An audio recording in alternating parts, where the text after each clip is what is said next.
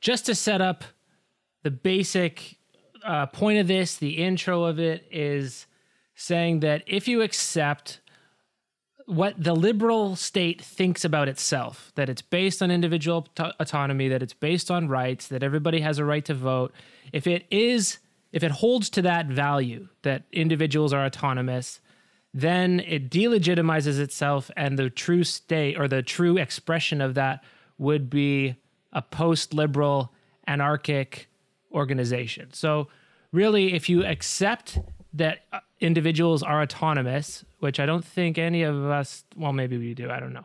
I always question that belief, but if we accept that individuals are autonomous, we wouldn't have a liberal state because it necessarily relies on coercion. Thus, there is no legitimate state, and anarchism is actually the only justifiable position. So if that's our intro, like I said, I'll take a step back because I don't really know political theory too well. But what do you guys think about that? Yeah, no, Matt, what do you think? Like, how do you like see the setup itself?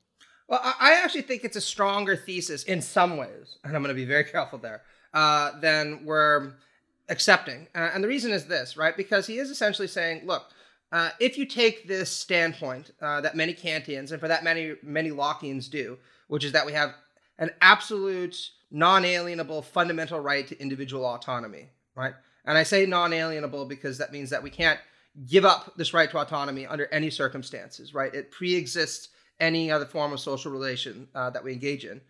And he says, many Americans do buy into this idea. If you think about the kind of natural rights rhetoric that underpins the American Constitution, or a lot of the kind of Kantian notions that underpin, for that matter, European conceptions of individual rights, he says, look, you can't have a state because the state is inevitably going to involve alienating your freedom in certain ways. And he says, democracy does a better job of it because at least you have the option to say what kind of laws you want passed. And if you are alienating, if some of your freedoms are alienated, at least you had a way of influencing the ways in which they're alienated. But it's still imperfect in this way.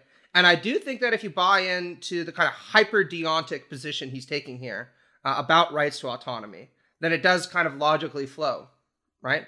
And I think what he is saying is that since many of us do take this hyper-deontic approach to rights, then we should be anarchists.